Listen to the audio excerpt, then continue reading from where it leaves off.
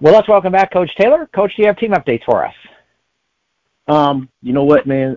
Not going to sugarcoat anything. We got handled by a good football team. It's nothing mystical about it. Obviously our guys, we never look for moral victories, man. They're down. Yesterday, we always talk about trying to bounce back. Just a little disappointed, man. We just didn't coach well enough, didn't play well enough, and it's a lot of lessons to be learned throughout what happened on Saturday. But I will say this, man. We got to absorb the position that we in. And we just got to get better, and we got to get better from it. And I told those guys we're going to get better from it because we're going to demand that we continue to try and do things the way that need to be done on Saturdays to get wins. So again, team's a little bit down, but they're going to bounce back. As long as I've been here, we've always bounced back on Tuesday and get ready for the next week opponent. So fantastic. Well, Coach, let's talk about that game. As you kind of look at it, Bethel obviously an incredibly good football program, ranked I think in the top 10 right now in the nation. So just your overall thoughts on the contest and how your team performed. I tell you what, man, that game couldn't have started out any better. Noah Hickman making a big play, interception. Wish he would have got in and scored. It'd been great for have a defensive score. We haven't had a defensive score around here since 2018. But anyway, the game started out good. We punched it in, and it was a battle of field position. A battle of execution. They executed really well. When they had the wind to their back, they ran the football, and they methodically went down the football field, and we couldn't get ourselves off the field on third down, which hurt us. And then when they had the wind, they were able to make some big-time throws and catches with number 2, Joey Kidder. We talked about him last week on here, and the quarterback, number 1, Rothstein, he's really good. So, we ran into like I said earlier in the opening statement, we ran into a good team, and we just, we didn't have enough to make those plays when we needed to. And they did a good job of controlling the field, and we were kicking into the wind a couple times, and that didn't bode well for us. I mean, there was a lot of different things why that game went the way it went. So, yeah, I think one of the things you've talked about is that battle along the line of scrimmage, and that's a very good offensive line that Bethel has there. So I'm just kind of curious if you look at that contest, what do you take away for your team to kind of build off that for your defensive line moving forward? And then how do you kind of gauge that for years to come? Like, what do you do against the Bethel next year so that you can kind of match up against that line? Yeah, I mean, going into it, there's a couple of schools of thought, and I don't want to give out, too much information, but, the week before we played a tough game. We played a lot of man coverage, so we wanted to kind of switch up, play a little bit more zone coverage, so it's a little bit less blitzing. So, we weren't able to we got close. I think we got them once, and Sam Fritz forced a fumble. But, we got to be able to, to disrupt their quarterbacks more. Now, I will say this from a front standpoint. I do want to highlight this. Like I said, there are no moral victories, but I've been around here a little bit and played some Bethel teams where we've had some quarterbacks absolutely 100% running for their lives, because their D-line and their front 6 or 7 are really good. I felt like our O-line fought their tails off. Again, it didn't transpire to a win, but our O-line fought their tails off and gave Alejandro time to operate. He had to scramble a couple times, but I remember there have been some times in the years where it's like, holy smokes, man, are we going to block anybody up front? Justice Briggs and Connor Levins are running for their lives, where I felt like our O-line fought and battled their tails off against a really good D-line. So I will say that. Again, like I said, it's no moral victories, but that is a highlight of Saturday. So. Well, let's talk about that offense for just a minute, because one thing I've been very impressed with as the season has gone along is the depth and talent of your wide receiving core. It looks like there's a very good, solid group that Alex gets to throw to there. Yeah. And the offensive coaches are doing a great job of, positioning people, packaging people certain ways that we can highlight everybody's talents. That's the hats off to Coach Aldinger and Coach Aldinger, our offensive coordinator, and then Coach Rohr, our wide receivers coach. And they're doing a good job with that group. We got to continue to keep getting better with that group. There's obviously things we can always work on: alignments, assignments, blocking. But for the most part, knock on wood, man, when it's time to make a play, those guys, those guys have been, for the most part, reliable. So. This week you take on Gustavus Adolphus. They're coming off the huge victory over St. Scholastica. Your thoughts on this game? Again, another tough opponent, and they're all tough with the stretch that we have coming up. And there are no check marks on this schedule. So this is the next one. It starts with it always starts with the running game with Gustavus. I mean, they do a good job. They always have and as long as I've been here, they've always had 2 to 3 really good backs that run downhill. David Peel and Rohit Condi, I believe is his name. I think they're number 1 and number 2. Solid backs, man. They're averaging over 4 yards. They're averaging over 4 yards a rush. So, I mean, that's going to be we're going to have our hands full there. And then, they switched it up. They've had a guy, they've had the same play caller for the last 6 years, and he's not there anymore. So number 6 is a guy that they've, has taken on most of the workload. He's good. They take care of the football. So, we're going to have to make sure that we are tight in our zones.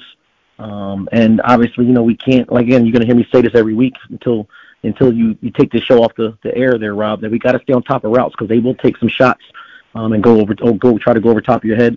And then when you flip it and you look at their defense, I mean, they've always, first of all, their defensive coordinator has been consistently there. So, I mean, they do a really good job with their defense. They had I want to say they had the number 1 D lineman in the league last year. I think he won the league, number 16, Zachary Jakes, plays in everybody's backfield. So I'm excited to see, coming off of how our O-line represented themselves against Bethel. I'm interested to see how we represent ourselves against another good defensive line coming in here. So solid program coming up. We got a home game.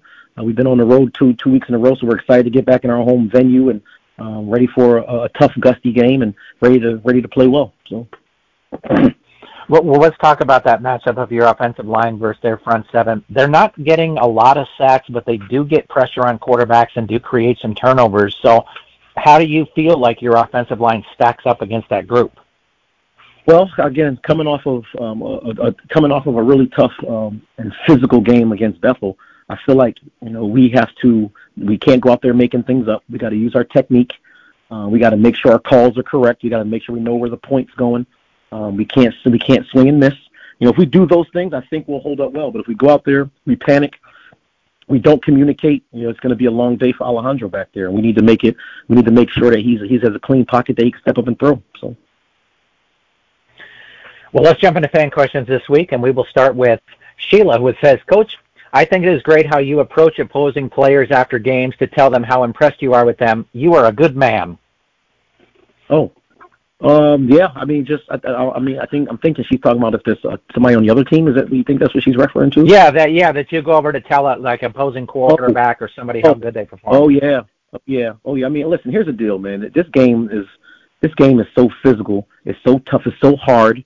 Right? Everybody can't do it. So, and I know what those guys are going through, man. So I found number 2 at not the receiver, but the defensive back.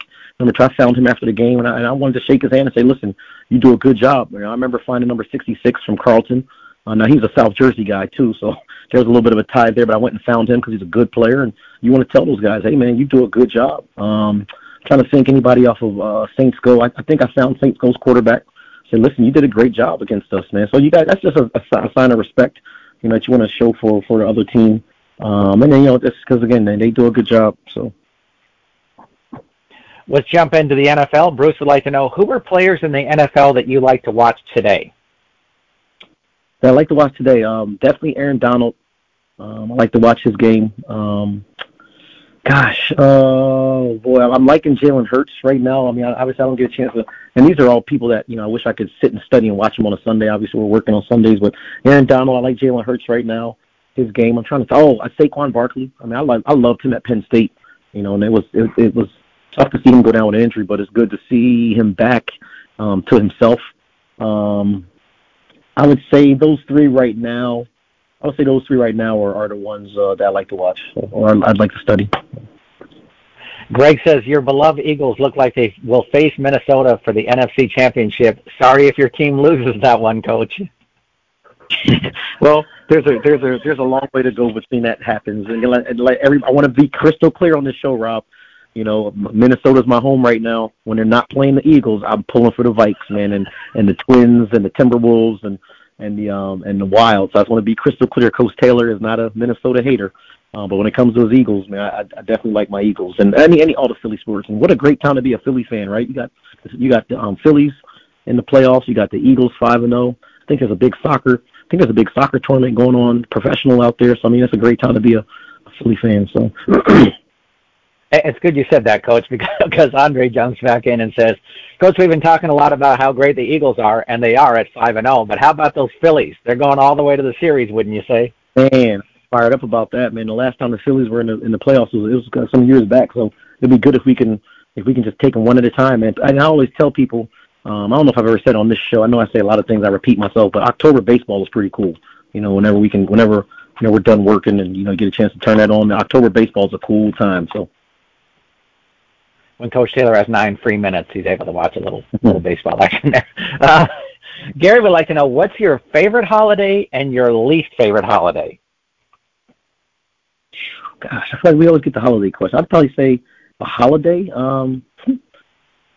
Boy, I'll go with favorite. I don't know. I always feel like, I like New Year's. For some reason, New Year's, and I know I've said that on the show before, New Year's is always cool to me because it's a new start. You can kind of flush anything bad that's happened in that last year, or anything good you can try to duplicate. So I've always been a fan of New Year's because you can hang around and watching football the day before, the day after. So New Year's is always fun, and I don't know if I necessarily have a holiday that I hate. I don't think, Halloween is not a holiday, but it's not, it's not one that I get superly overexcited about. And like I said, it's not a holiday, but I know a lot of people are into Halloween. So I would just say I like New Year's, and Halloween is one that I'm just not really into. Chris says, I found this interesting, Coach, so tell me what a young Chip Taylor dressed like Hulk Hogan looks like.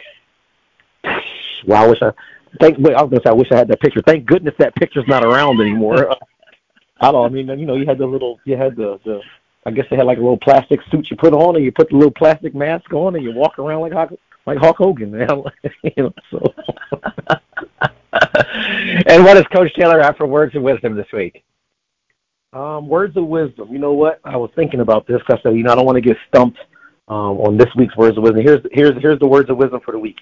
The calmer you are, the clearer you think. So there you go. You guys can chew on that one for a whole week. The calmer you are, the clearer you think. That's a great thought. Coach Taylor, thanks for joining us this week. All right. Thanks for listening. We'll talk to you next week.